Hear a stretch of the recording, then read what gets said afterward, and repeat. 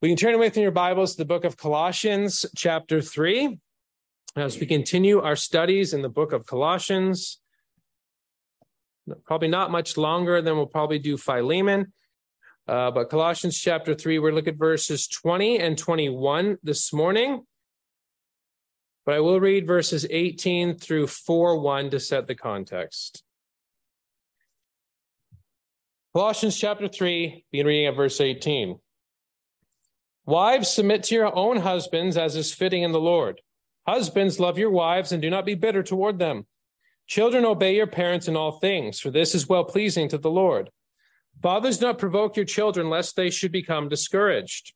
Bondservants, obey in all things your masters according to the flesh, not with eye service as men pleasers, but in sincerity of heart, fearing God. And whatever you do, do it heartily as to the Lord and not to men, knowing that from the Lord you will receive the reward of the inheritance, for you serve the Lord Christ. But he who does wrong will be repaid for what he has done, and there is no partiality. Masters, give your bondservants what is just and fair, knowing that you also have a master in heaven. Amen. Well, let us pray. Our great God, we are thankful for the creation gift of marriage. Thank you for the creation gift of child rearing, the creation gift of the home. And we're thankful, oh God, for its application when it comes to those who've been saved and redeemed. Thank you for those who've been changed, those who've been circumcised with the circumcision of the heart, who've been buried with Christ and raised with Christ. Thank you for our Christian life. We are to seek the things that are above where Christ is. Thank you that we have put off the old man, and may we now put off that remaining corruption. Thank you that we have put on the new man in Christ Jesus, being renewed unto his image day by day in knowledge, righteousness, and holiness. And we pray that we would put on things becoming of him, that we would put on tender mercies, that we would put on kindness, humility, meekness, long-suffering. We'd be people that bears with one another, people that forgives one another, even as Christ has forgiven us. And may all these exhortations, may all these commands also apply to the home as well. We pray that homes would be a place of peace. Homes would be a place of safety. Homes would be a place where your word saturates. And we pray, oh God, that you would help all of us in our various roles to do according to what you have said. And we ask again for your forgiveness for our failures, for we cannot do any of these things perfectly, but help us to strive by the power of the Spirit in the Lord Jesus Christ to honor and glorify you in the various spots you have put us. So we pray that today would be a day of salvation for the unconverted. Please work in them. We pray that today would be a day of encouragement or rebuke for your people. And we pray in all things you would be glorified. And we pray these things in the name of Christ. Amen. Well, marriage is a blessed gift, but one that requires work to cultivate. That is something that we focused on last week. And the same thing is true of the parent-child relationship. It is a blessed gift, but one that requires much work, much dedication, and much forbearing and forgiveness in that relationship. Parents and children have their own struggles and tendencies, and the Apostle Paul addresses those here and then also in Ephesians 6. Children are to obey their parents. Fathers are not to provoke their children to anger. And while the parents have authority, they must also stay within their bounds and not act like little tyrants. We don't like to admit it, but there's a little tyrant in all of us, and perhaps that manifests itself in that parent-child relationship. And so Paul is writing to the church at Colossae to remind them of where their heavenly life comes from. It doesn't come from vain philosophy. It comes from being found in the Lord Jesus Christ. Rich theology, rich Christology, who Jesus is, and then how that then applies to the Christian, how that applies to the people of God. As you've received Christ, so then walk in him. And we focused on how he's taught us to put off, because we have put off the old man, and put on because we have put on the new man in the Lord Jesus Christ. And these commands still apply to every relationship we are in, but he then turns to deal with specific relationships in the home. Last time, husbands and wives, what the wife primarily ought to do and what the husband ought to do, because he focuses on the problems that can arise in a marriage. Well, the same thing is true today as well when it comes to children and fathers and children and parents. Mothers, you can't just sleep. You're part of this as well, even though he addresses fathers specifically. And the problem is very clear, and the application is very clear, but the problem is very clear. The problem of disobedient children and discouraging parents and discouraging fathers. There are disobedient children, children who rebel, children who go against their parents, children who violate that fifth commandment to honor their father and their mother. And the sad reality is a poor parent-child relationship where the child does not respect authority can set up that child for failure, because the family is a microcosm of society. If the child's not going to obey their parents, are they going to obey their teacher or the police? Are they going to do well in their job?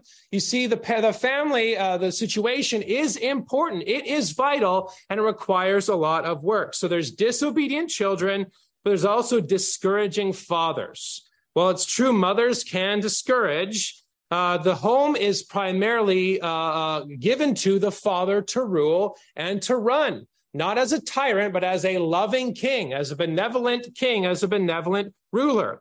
And even though the mother must also be kind and gracious and not provoke, the father is the one who's been given ultimate primary authority in that home. And he is the one who must cultivate that place of, as Albert Martin says, warmth, closeness, harmony, and goodwill. Certainly the mothers must do that, but also the fathers as well. Warmth, closeness, harmony, and goodwill. And so in Colossians 3, verses 20 and 21, Paul then charges how the various roles, various situations, various people in those situations on how they can promote this unity, this peace. So he says to the children, obey. And he says to the fathers, do not provoke to anger. That's the main idea of verses 20 and 21. Paul charges the children to obey and the fathers not to provoke to anger. We see our heavenly life in the parent-child relationship. And so we'll look at this heavenly life in the parent-child relationship under two headings. Children who obey, verse 20, and fathers who encourage, verse 21. Children who obey, verse 20, and fathers who encourage, verse 21. So let's first look at the children who obey in verse 20. And notice the charge. Children, obey your parents in all things. And again, it's in the context of one's heavenly life. There is that general exhortation to put off and put on. And there is also that general exhortation to forbear and forgive. This applies to the parent-child relationship.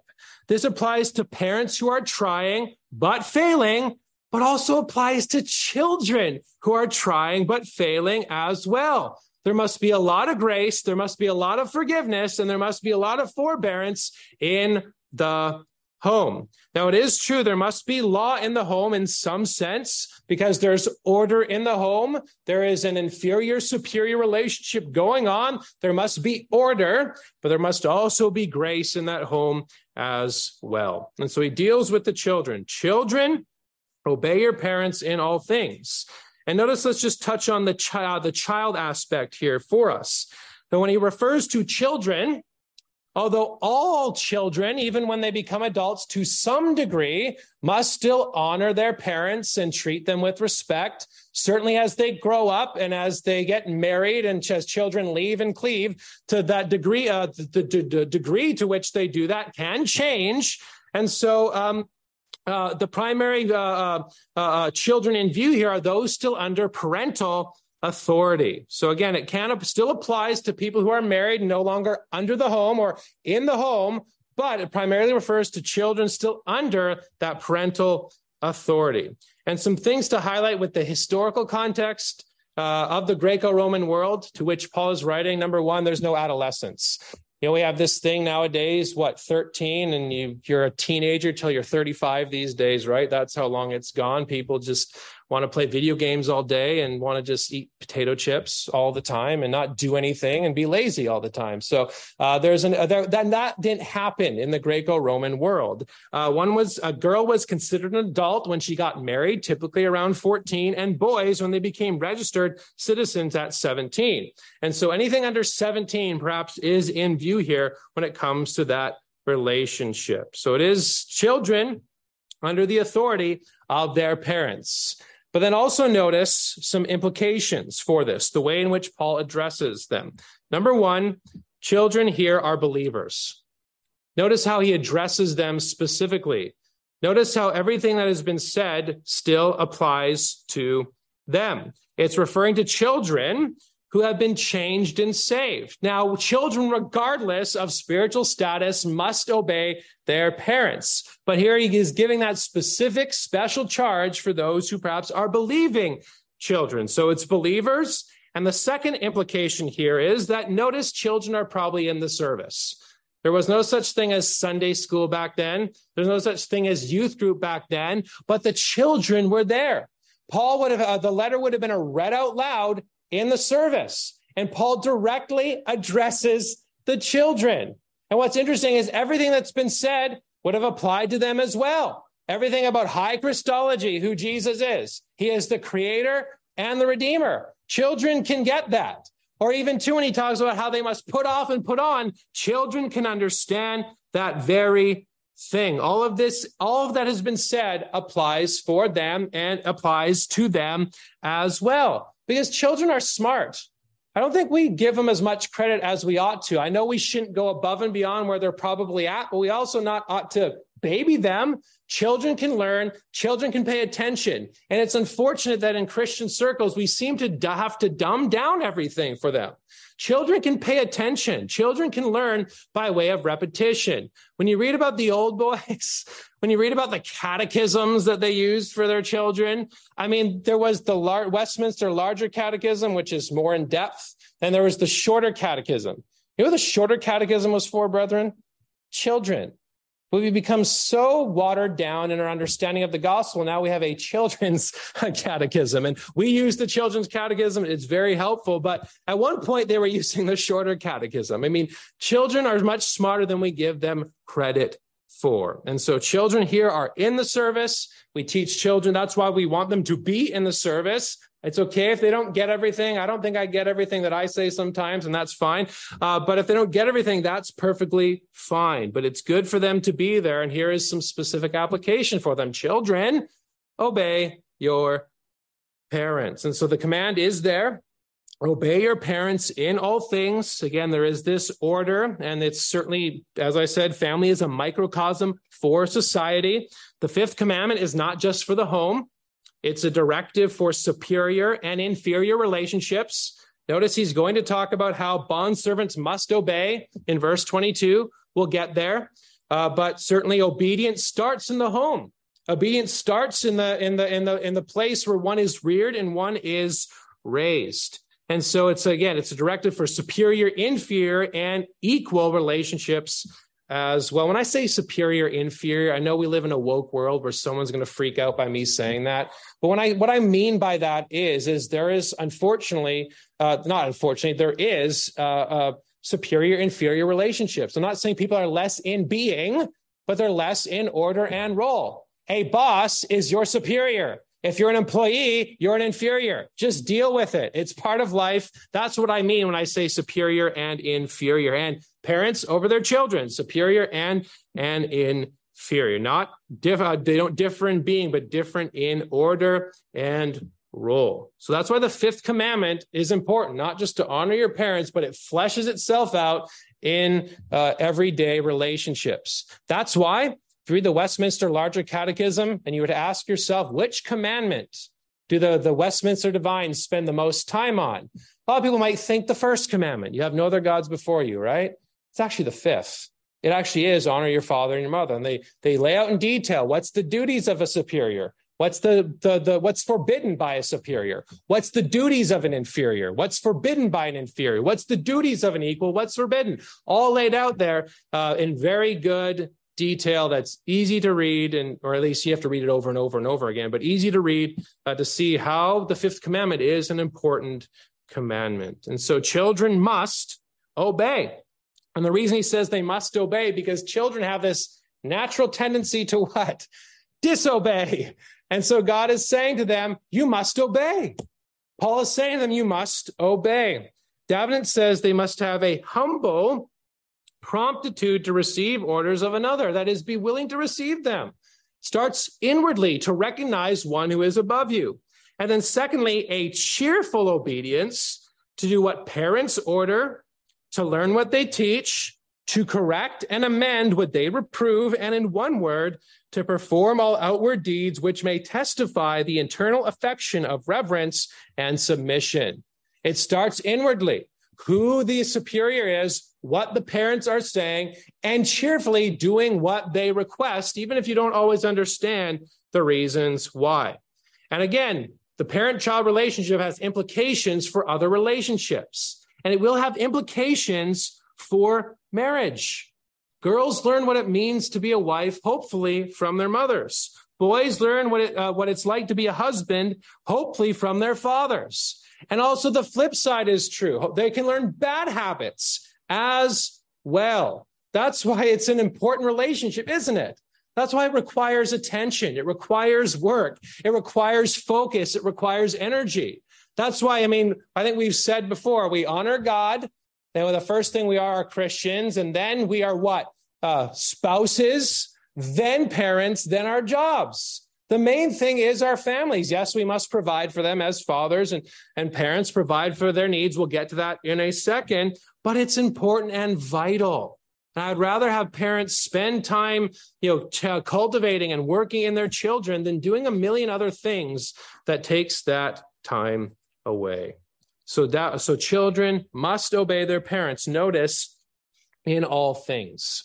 Now it's in one, all things lawful, all things commanded by God, as we're going to see. A parent cannot command their child to sin, much like a husband cannot command his wife to sin. The same thing is true in the Christian home. So obedience in all things lawful.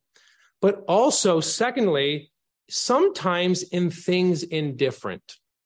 What I mean by that is we have this doctrine of Christian liberty.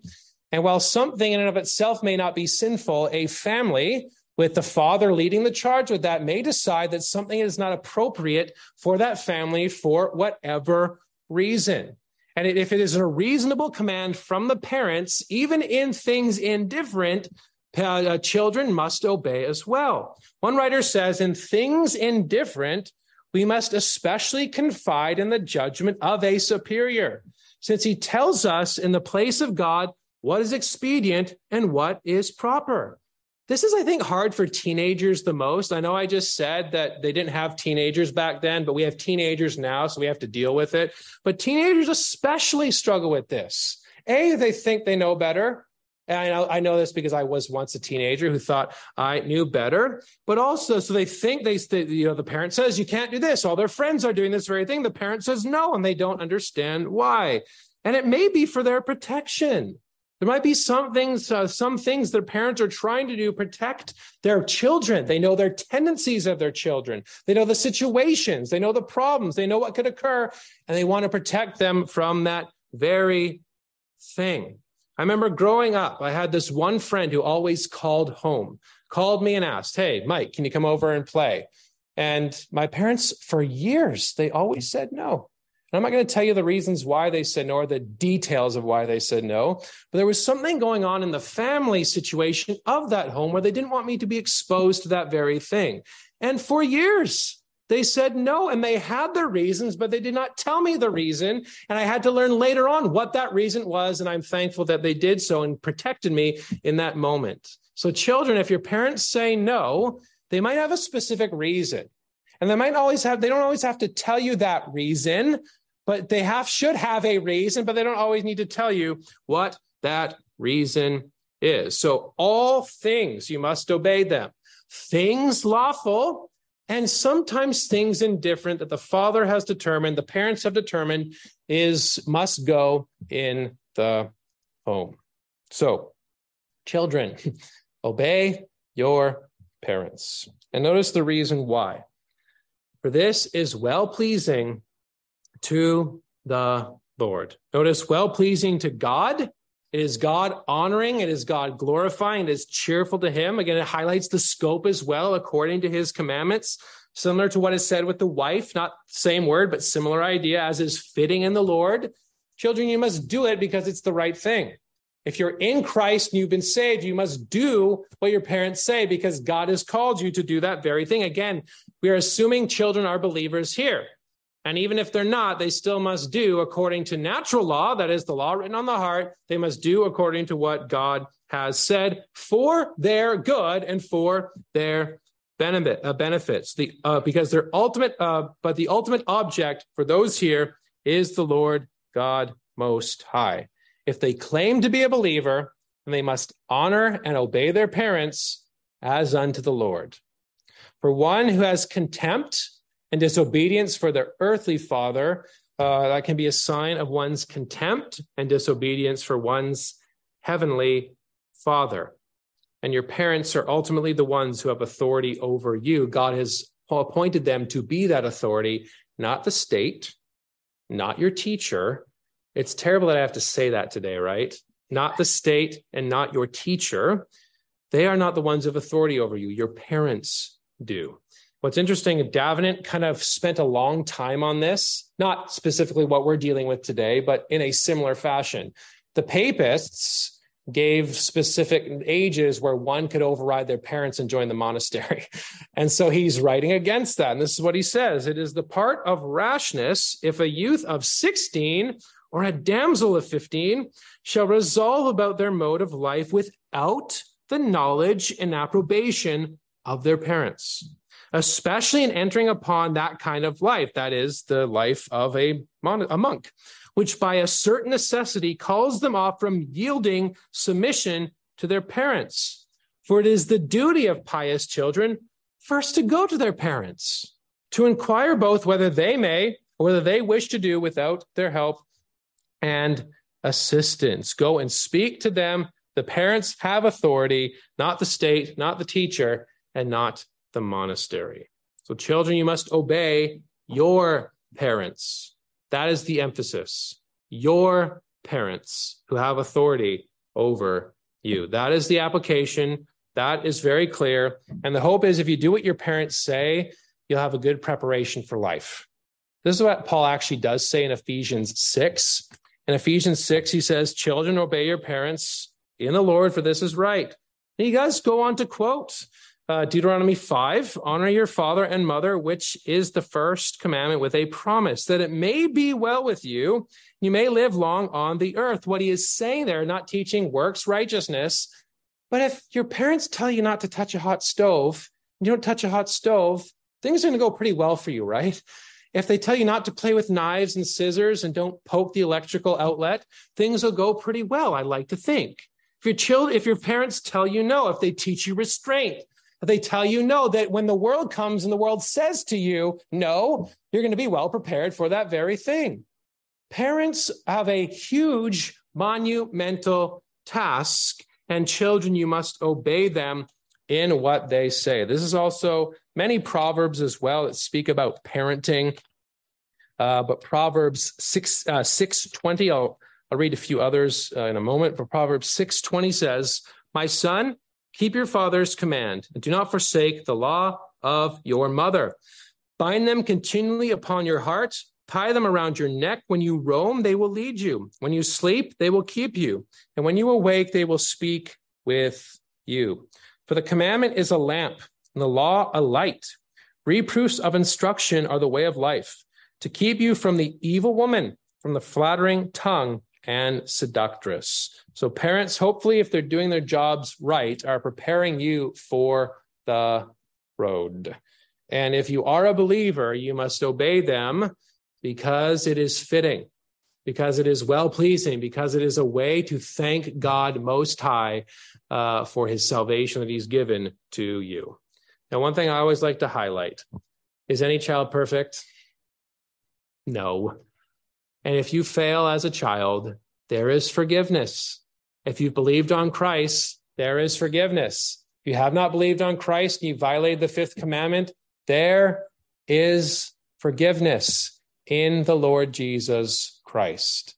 For no one keeps the fifth commandment except the Lord Jesus Christ. And in him there is life, peace, and mercy. And through him we have our Heavenly Father. Through him we are adopted as sons, and there is forgiveness for children who fail. But children, you must obey your parents. Let's then look secondly at fathers who encourage or fathers who do not provoke. Verse 21. Notice we see what the fathers must do. Fathers, do not provoke your children, lest they become discouraged. And again, the reason fathers are mentioned is one, they're the head of the home. Even though the woman primarily cares for them during the day, it is still the husband's primary responsibility to promote warmth, closeness, harmony, and goodwill. So he is the head, but also it is typically, especially at this time, the father's tendency to act tyrannically, to act with anger, to act with frustration. That's typically the father's tendency. And so he warns them. Paul is warning them, fathers, do not provoke your children. Now, there's the flip side where fathers overindulge. We'll talk about that in just a second. But we ought not to provoke our children, to cause them to be embittered towards them, to irritate them, to poke the bear, so to speak. And how do we do this? How do we provoke them? How can we make them become discouraged? Well, there are two ways I think the commentators highlighted when it comes to how we provoke. And one is by way of cruelty. And there are ways, subheadings under cruelty that we can see, four things that I noticed in the commentators and also need to examine my own heart with and observations I've made. But number one, neglecting the bare necessities of life. You don't give your children food. You don't give your children shelter. You don't give your children clothing. They don't have to have Nikes. They don't have to have the nicest thing on the planet, but basic necessities. That is important. That is a necessity. Paul says in 1 Timothy, that those who don't care for their own are worse than the heathen. And certainly he's talking about in the context of our aging parents. It highlights there as well that even as our parents age, we children still must love them and care for them, even if it's a little bit different. But fathers must provide for their children. So we ought not to neglect the basic necessities of life. Secondly, we ought not to neglect spiritual needs. Paul says in Ephesians 6, we need to raise our children in the fear and admonition of the Lord. That doesn't mean necessarily they're all going to be saved, but we need to raise them in the fear and admonition of the Lord. We need to talk about the Lord God Most High. We need to talk about the Lord Jesus Christ. We need to talk about it. That's why in Deuteronomy 6, talking about the hero Israel, the Lord our God, the Lord is one, he goes on to talk about how fathers must talk about these commandments. You shall teach them in your home. When you walk by the wayside, when you're sitting at home, you shall talk about these things often. That is primarily on the fathers, to be the spiritual leaders in their home. This is to be the ones who lead their family, not just their wives, but their children as well, to not neglect those spiritual needs, to make sure that they're at the house of the Lord so they can hear Paul chastise them. Hear Paul say, children, obey the voice of the Lord God. Obey your parents as is fitting to the Lord God Most High, to have them come hear the gospel. Fathers must lead them at home. I think sometimes that in our modern context, that we think the church is going to raise our children in that way, right? That's not what the Bible says. It is primarily on the fathers. Now, I'm not saying you can't send your kid to a Christian school, but fathers, you must teach your children. I remember doing youth group years ago. It's how I got saved. I shouldn't have been doing youth group because I didn't know anything, but that's an aside. But I was doing youth group and some of the kids struggled. But the one parent in particular always looked at me as if I wasn't doing enough for her child, as I wasn't doing enough for her kid. And it's unfortunate. He went through a lot, tried to, help him somewhat, but she always looked at me with such disdain. And I thought to myself, even back then, before I know what I know now and still need to know a lot more, but even then I was like, that's not my job. It's your job. It's your job to care for them. It's your job to make sure they're doing okay. It's your job. Yes, I'm not against mentors or mentees or that sort of thing, but it's primarily on the parent. Parents must not fail to train and instruct, and they must not neglect the spiritual needs. So 2 so far: neglect of basic necessities, neglect of spiritual necessities. Thirdly, tyrannical rule. Fathers must be kings. Fathers must reign. Fathers must rule, but do so in a loving way. Do so in a way worthy of respect, not to be angry in their discipline, not to have high expectations that kids don't meet and then clobber them for it when they don't meet it. That's what Albert Martin says. By the way, I've only listened to 8 of them, but there's 40 Albert Martin sermons on parenting, how not to foul up parenting. And one thing he says is, don't have high expectations and then clobber them for it when they don't meet it. We ought not to do that. We ought to know where they are at. We ought to know the situation they are in and adjust appropriately to what they have, and not to discipline in anger. We believe in the place of consequences, in the place of discipline. Otherwise, there's going to be other problems. We'll talk about that in just a second. But it ought not to be hasty, right? I mean, there's a reason in Deuteronomy for Israel as a body politic. For people that do terrible things, the punishment must fit the crime. It must not exceed what they did. It must not be less than what they did. And so we ought not to, in fits of rage, discipline our children in such a way to provoke them and to discourage them. So tyrannical rule, that's a third thing. And then fourthly, hypocrisy. Here's how we can provoke our children. When we say something or command them not to do that very thing, and we don't follow our own rules. This happens all the time. And we need to ask them for forgiveness for our hypocrisy. We have this expectation for them, but it's actually a lower expectation for us.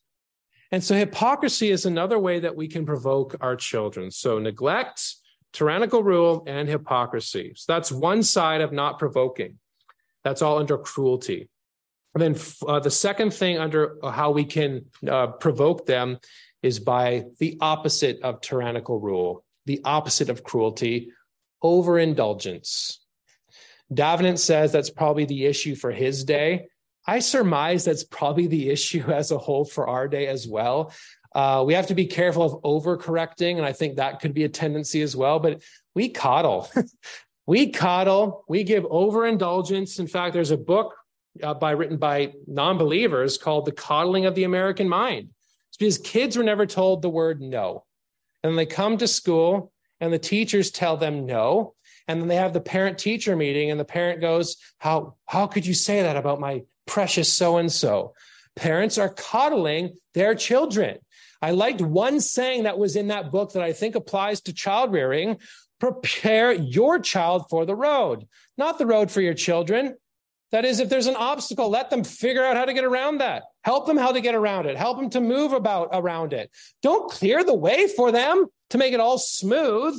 Life is hard, and they need to certainly know love and tenderness and kindness, but also to hear the word no more often than perhaps we tend to give it. Correction, Ephesians 6, and instruction and correction, Ephesians 6, are important. Here's the right path. Here's the wrong path. Here's the right way to go. Here's the wrong way to go. Parents must not coddle. Parents must not spoil them rotten without proper discipline. Now, I'm not saying don't love your children. I'm not saying they can never get a candy or never get a toy or you never get them anything for Christmas just to teach them the word no and what that means. No, we should be kind and gracious. There is a balance, but we can swing to both sides, cruelty or indulgence. And discipline is important. That's why the Bible speaks in the Proverbs 22:15. Folly is bound up in the heart of the child, but the rod of discipline drives it far from him. Proverbs 29:15, the rod and the reproof give wisdom, but a child left to his own devices brings shame on his mother. Now, I know it's primarily the sins of the child, but there is an element that our children reflect us. That's unfortunate, isn't it? Thing to think about. Again, it might be their fault. I'll talk about the incorrigible son in just a moment, but to some degree, we have to raise our children in such a way that they don't bring shame upon us. And we make mistakes, and there's mercy and forgiveness, but this is what God tells us to do. Proverbs 29:17, discipline your son, and he will give you rest. If you say no, and they're a well-adjusted human being, that's going to give you lots of rest, isn't it? Rather than worrying about them all the time. I've heard as I've talked to parents with older children, worrying never stops with being a parent. I know that, but hopefully we can worry less if we do what God has said. Discipline your son, and he will give you rest. So don't provoke them, fathers. And notice why. Verse 21. Lest they become discouraged. Lest they become dispirited. Lest they lose heart. Lest they have no motivation. And there are several ways which we see this manifest. I've said some of them already with how we provoke, but some of the things that we say about provoking also apply to how we discourage. And the first thing is we discourage by unattainable expectations. Dad, how can I ever live up to what you said? How can I ever understand and live up to what you ask of me? Or even the age-appropriate expectations. So I think this is hard in our modern context, because we have adolescence and we have to deal with that. As children grow, how much do we enforce? What are the expectations? How much freedom do we give? As they grow, we have to be able to let go of that leash a little bit, right? To not have this tight vice grip. Otherwise, we're going to provoke them to anger. And certainly as children grow, and if you have these unattainable expectations, then stop having that. And if you see your child discouraged, you need to encourage them. Again, we always focus on the negative things that people do. We do that with our kids, and we do that with our spouses, and we do that with the world. But if they do something good, encourage them, uplift them, tell them that they've done a good thing, nurture them. The hope is that we raise children so they can leave the house, right? I love my 2 children, but I want them to leave the home at some point. I want them to go and be free. I want them to not have to depend on me. Depend on me, you know what I mean? Like, I always want to be their confidant and their close friend, but I want them to be able to take care of themselves. We want to raise them so they leave the roost. But if we never give them the freedom to do that, we can discourage them. Davenant says, in connection with kids that have married and moved on, he says, a son can never be freed from the duty of honoring and succoring his parents, but he may from the duty of dwelling with them and administering their domestic affairs. Genesis 2 says we must leave and cleave, and we become one with the spouse, but that doesn't doesn't change the fact that honoring our parents still applies.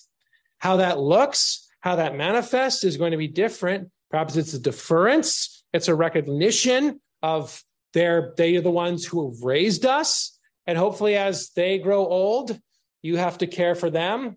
It's kind of funny, it's a circle of life sort of thing. They raise you because you're helpless. And as they become helpless, when they grow old, you help them. We ought not to neglect them. We ought to care for them. We ought to honor them. But honoring and caring for them still applies to some degree, even with parents that have left. And we want our kids that have left. And so we want the children to be able to do that. We want the children to be able to be self-dependent. And if we give them unattainable expectations, it's only going to discourage. Why should I even try? So don't discourage by unattainable expectations. Secondly, don't discourage by harsh discipline that exceeds the offense. I talked about this already. The punishment must fit the crime and not be given in the heat of anger. That's not fair either. So those 2 so far, harsh discipline. And then thirdly, there's probably more than what I've said. There are more than what I've said. But this third one, don't discourage by a furrowed brow rather than a warm smile. If you never smile at your children, something's probably wrong with you. Sorry to say it just like that. If you're never pleased with your child, I think it's probably I don't know I'm just saying, if we never smile and greet them with warmth, maybe there's something wrong. And I think this can manifest itself in 2 ways. So we have the 3 ways we can make them discouraged: unattainable expectations, unfair discipline, and never smiling at them, never picking them up in your arms, never hugging them, never caring for them, never loving them. Is that the way we ought to live our life? And we can unfortunately make our children discouraged, and this discouragement manifests itself in 2 ways: a despondent child or a disobedient child. A despondent child is one who does say, I can't meet your expectations. I'm not even going to try. I don't know what to do. I don't know what's going to happen. I won't try anything because all my parents ever focuses on are the things that I do wrong. They never recognize the things that I've done right. They never encouraged and understood that I've tried hard, but I'm struggling here. They never realized that. We ought not to, engage in a harsh discipline if they drop their food. And if they're trying not to drop their food over and over and over again, you give them some encouragement. Albert Martin says in I can't remember which one, but in one of those sermons, one of those lectures on parenting, he talks about how if a child is struggling with a sin, you must be long-suffering with them. If they don't want to struggle with it, they're trying their hardest. We don't make them despondent by overly disciplining them, but recognize that what they're trying to do. That's why it requires wisdom. That's why it requires fathers to be in tune with their children and in tune with the emotions of their children. Fathers, I know that's hard for men. We're not always called or known as for our emotions. We must be in tune with our children that way, not to provoke them, to recognize what encourages and to make sure we don't discourage. E.D. has a lengthy quote, but I think it's very good. He says, "The child, when chastised, should feel that the punishment is not the result of fretful anger. And when it obeys, its obedience should not be prompted or rather forced by a menaced infliction.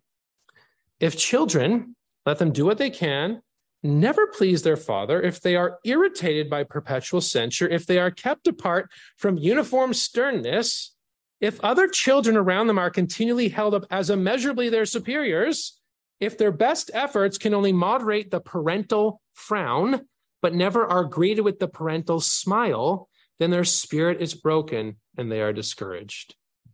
If it's always frowns, it's always anger, it's always infliction, brethren, we need to recognize and realize that we are called not to provoke our children lest they become discouraged. What's the opposite of that?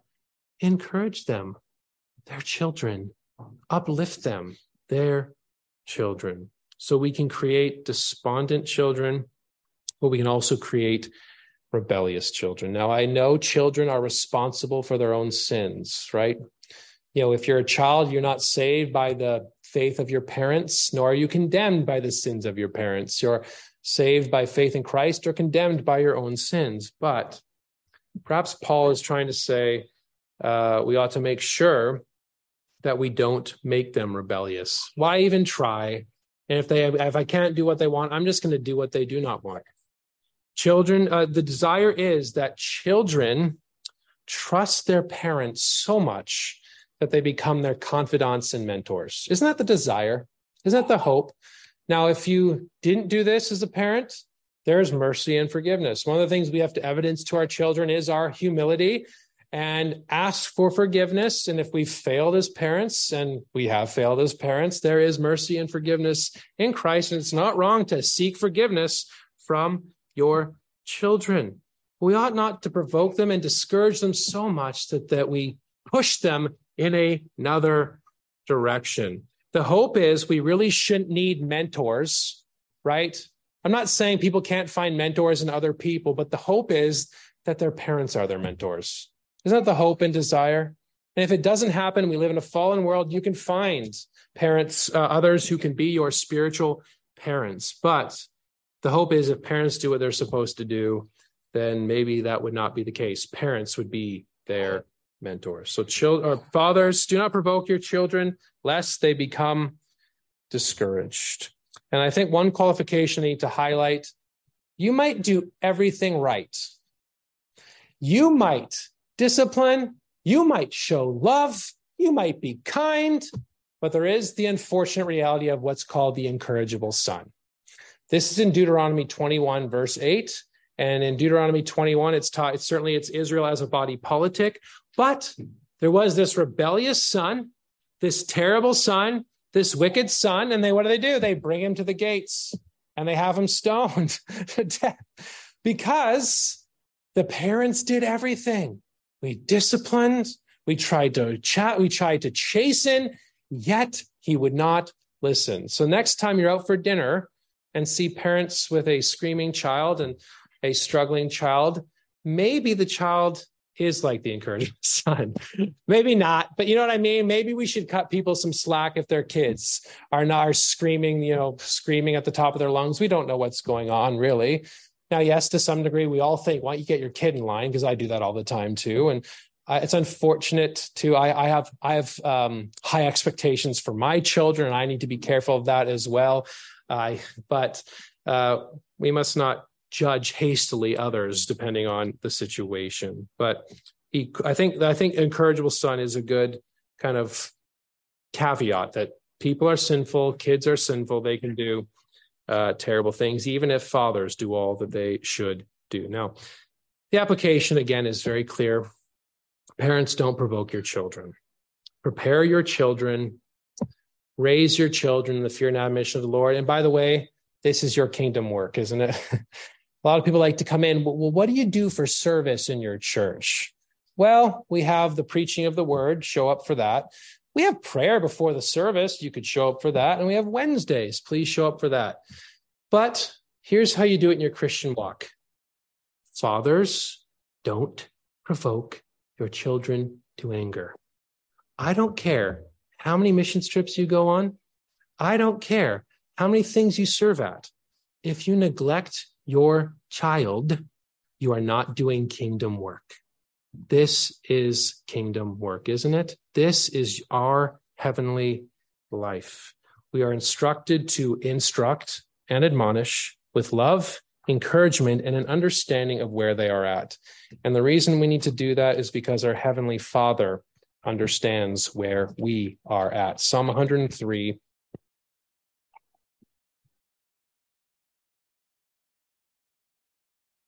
Verses 11 through 14, David says, "For as the heavens are high above the earth, so great is his mercy towards those who fear him. As far as the east is from the west, so far has he removed our transgressions from us. As a father pities his children, so the Lord pities those who fear him. For he knows our frame, he remembers that we are but dust." Our Heavenly Father knows our frame. We need to know the frame of our children. Edie says, the young spirit is to be carefully and tenderly developed and not crushed by harsh and ungenerous treatment. Too much is neither to be demanded nor expected. The twig is to be bent with caution, not broken in the efforts of a rude and hasty zeal. Love, care, chasten, raise, rear, is the calling that God has placed on those whom he has given children. And we do so with thanksgiving to the Lord. This is our calling. We do so by putting on mercies and kindness and humility, not malice and anger and wrath. This is how we see the heavenly life and the general exhortations fleshed out in the home, in the household, in the place where parents and children dwell together. And again, if you're a parent who has failed and you are a parent who has failed, there is mercy and forgiveness in Christ for your failures. We ask for forgiveness and we move on. We ask for forgiveness in Christ and we try again tomorrow. If we've hurt our children, if we disciplined in a hasty way or haven't disciplined them right, you know what you go and say to your child? I'm sorry I haven't been the father, or I'm sorry I haven't been the mother I was supposed to be. Please forgive me. That's another way to teach your children the importance of forgiveness and humility by parents humbling themselves, seeking forgiveness from God and seeking forgiveness from their children. Now, there is that one perfect father. And I know that there are many earthly fathers who have failed, but that doesn't change or nullify the perfection of the Heavenly Father. As we read in Psalm 103, he pities those who fear him. There's forgiveness for those who believe upon him. We have a Heavenly Father who has pitied us and an elder brother who has accomplished salvation for us. There is mercy and forgiveness. Children, if you've disobeyed your parents and you're not a believer, Believe on Christ, and your sins are forgiven. Parents, if you've not raised your children, but provoked them and discouraged them, there is forgiveness in the Lord Jesus Christ. Christ Jesus forgives all the sins of those who believe him, even those who violate the fifth commandment. Well, let us pray. Our gracious Heavenly Father, thank you that you are our Heavenly Father. And thank you for that gift of adoption of who we are in Christ because of what he has done for us and the access we have to you as our Father. Thank you that you have forgiven us. Thank you that you pitied us. Thank you that as far as the east is from the west, so is your mercy towards us. And thank you that you know our frame, that you remember that we are but dust as your people.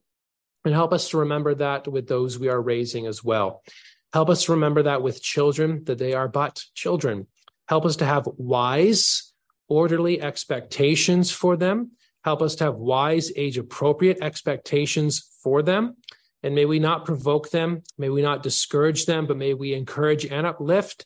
May we instruct and admonish in the fear and admonition of the Lord according to your ways. This is a heavy calling. This is a difficult calling, but we pray that we would seek by your Spirit to do so in a way that is pleasing unto you.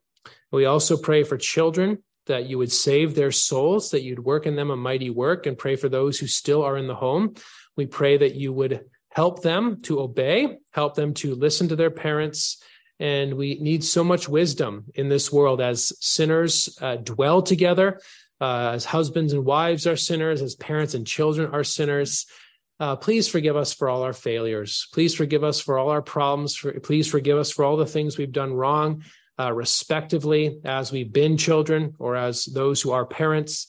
Thank you that there is mercy and forgiveness. So help us, help our homes to be strong, help our homes to be led by strong fathers, help our homes to be filled with your word and filled with the Spirit, and please help our homes be filled with peace as well. So help us now by your Spirit to put these things into practice by the Spirit. We pray if they're in here today who do not know you, please save their souls, that there is forgiveness in Christ. So be with us now by your Spirit, we pray. In the name of Christ, amen.